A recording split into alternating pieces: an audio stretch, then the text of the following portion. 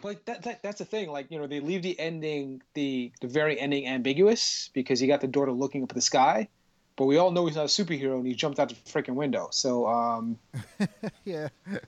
yeah. Come on, Michael Keaton, stop bumming us out. hmm But it's like it's a Michael Keaton renaissance. So we'll see.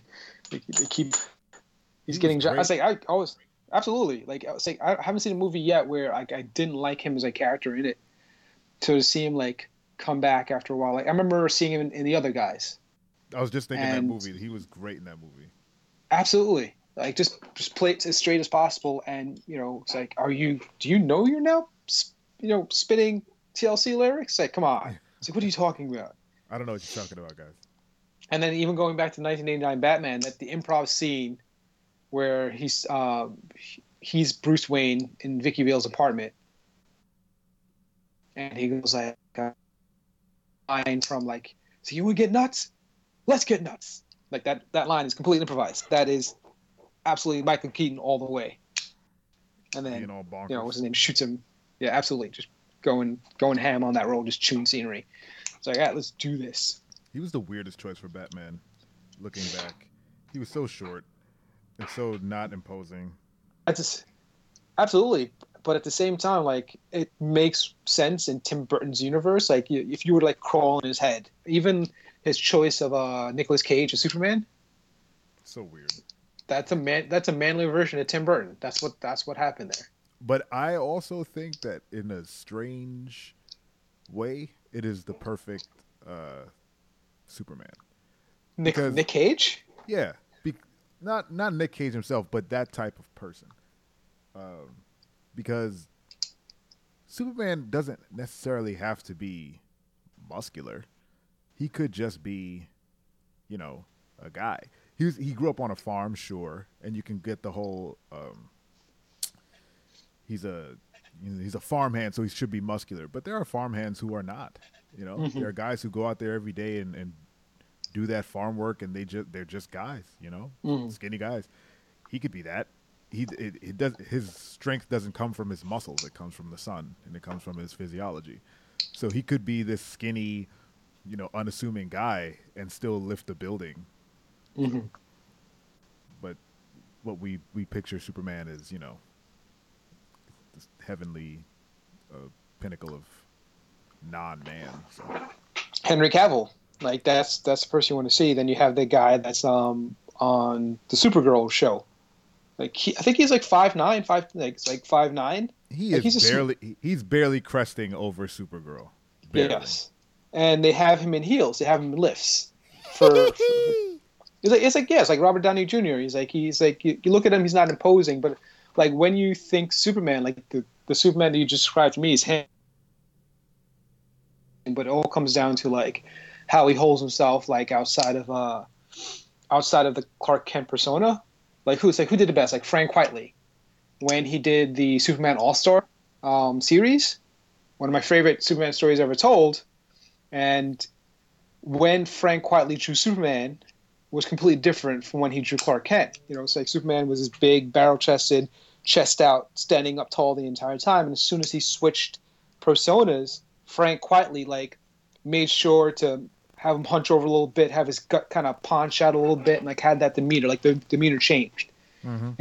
from character to character, and like that's what it made total sense. If you want like to be that super that super duper nerd and like, how do people not know Superman? He's wearing glasses. Like, oh well, Clark Kent. He just did a really good job of changing personas to have people not think twice. Like just changing your stature and how people view you in general, like physically view you can say a lot as to you know figuring out who you are. It lends Because a lot of credence to what's his name, Quentin Tarantino's whole spiel about Superman in what was that movie, Kill Bill, the third one, the second one. It hmm was just like, yeah, Superman puts on the glasses and acts like this nebbish weirdo because that's how he views humans. hmm And it works the other way around. So humans will view Superman to like, oh, he's this godlike character, and when he puts on the glasses, like, well, that guy's just a regular dude. So they can't attach superpowers to a human. They're just like, well, that guy's from another planet. Yeah. That's why they it's almost like they refuse to believe that Clark is Superman because they think he's a human because he acts like Yeah. some bumbling idiot. Yeah. It's like absolutely. It's like I mean that's where it seems.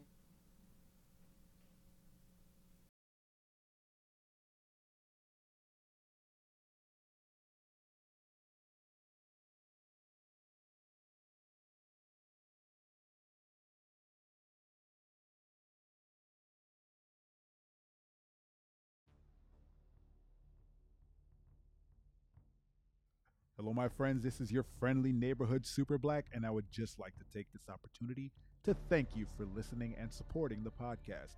How can you support the podcast more? I'm glad you asked. Head on over to iTunes and rate us 5 stars. Leave us a comment.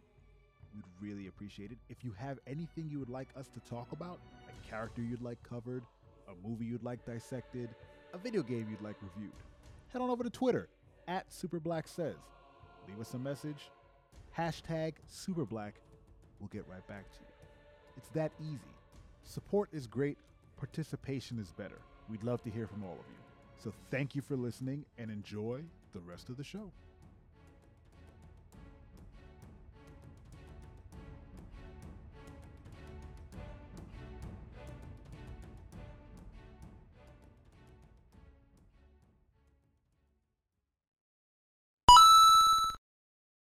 Black Lightning was created by writer and artist Tony Isabella. Thank God for that, because had Tony not pitched Black Lightning, we would have been treated to a gem of a character by the name the Black Bomber. Now, all successful superheroes need a hook, something to captivate the audience, you know? Now, what was Black Bomber's hook, you ask? Well, he was a racist white man who would transform into a black metahuman whenever he got all stressed out and flustered. Perhaps at the thought of his daughters dating, quote unquote, one of those guys. These are jokes. The Black Bomber, however, was not a joke, and was on track to become DC's first headlining black superhero, which is not good for anybody. Luckily for everyone in the human race, that weird bullet was dodged once Tony, maybe try a different direction, Isabella, walked in the door, slammed a drawing of Black Lightning on the metaphorical table, and shouted, "This is your guy." And thankfully, everybody agreed. Now, Black Lightning never really took off as a main player in the DC Super People-verse. Playing bit parts here and there in the Justice League, he was a member of Batman's Outsiders group, and in the New 52 Comics reboot, he teamed with the giant Blue Devil, aptly named Blue Devil. The original incarnation of Black Lightning, aka Mr. Jefferson Pierce, was an average Joe with an everyday belt. A belt that just so happened to allow Jeff to project force fields and fire electrical bolts. Later on in the DC timeline, during the Year One reboot, he was revealed to have the metagene, allowing him to generate bioelectrical fields from within, sans pants accessories. Now, on a more personal note, Jefferson has a wonderful failed marriage and 2 superpowered daughters, Anissa and Jennifer, Thunder and Lightning, respectively. Everybody also seems to think that he's Static Shock's father because he's black and shoots lightning. He's not. Let it go. Now, you have some context on Mr. B. Lightning Esquire. Sit back and enjoy as Daniel and I concept the worst idea, or the best idea, for the new Black Lightning TV show, coming to CW sooner than anyone actually wanted. If they make something interesting, I'd be impressed, you know? Like, I'd love that. Like, do something with this character that's different. Yeah. Like, maybe his lightning powers kill him a little bit every time he he uses them. That's free, guys. Think about that. He can't even use his powers. He's just like, I gotta use this. I gotta use it now. I'm gonna die a little bit. I can't believe it. Lightning. My heart. How would you do that? I don't know. My heart. Is the powers attached to like a pacemaker that went horribly wrong? So he's and Tony that's why Stark. he dies a little bit.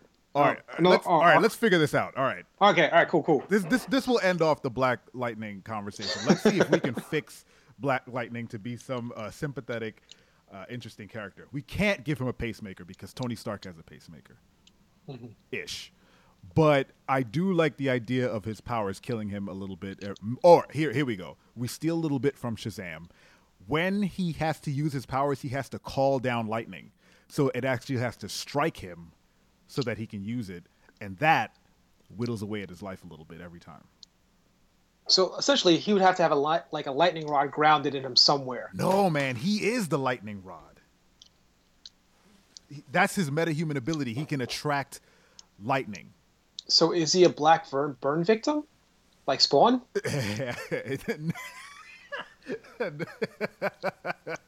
I don't think so.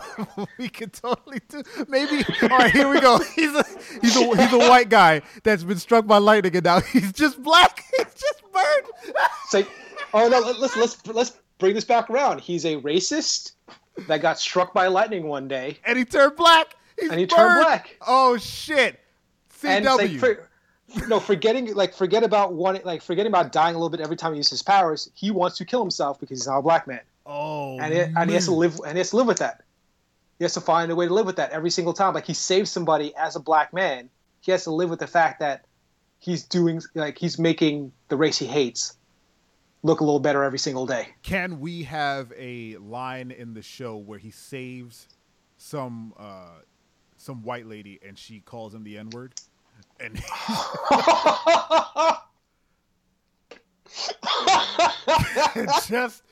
just really dig the nail into the racist angle.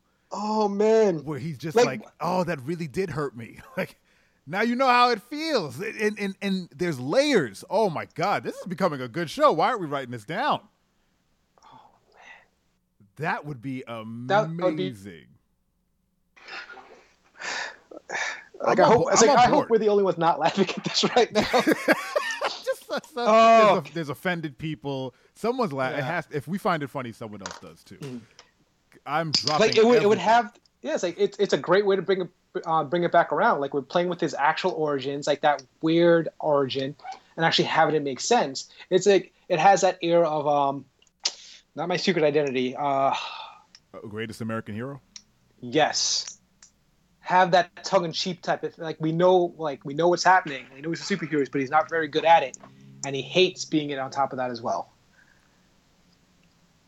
I like it, man. I think that if all right, CW, sell this idea to HBO because you can't do it. All right, you can't do this idea. Sell it to HBO. Give them 6 episodes. Make it super tongue-in-cheek. Ooh, that motorcycle was big. Make it super tongue-in-cheek.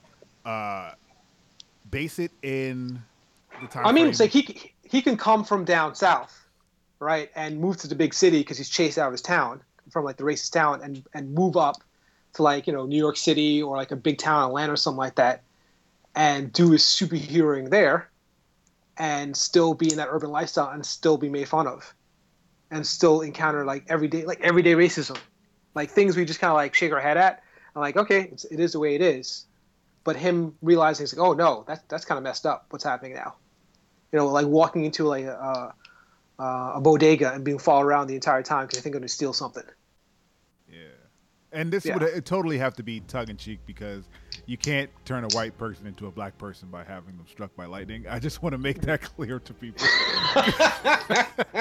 That's not how race works, but it is a superhero story. And it's super funny. Oh my God. Just the idea of him looking down like, what? Having his head almost explode from what's going on. Oh my God. All right. I don't think we can get any better than that. I'm going to stop there. All right, cool. I'm okay with that. Oh man, that was great.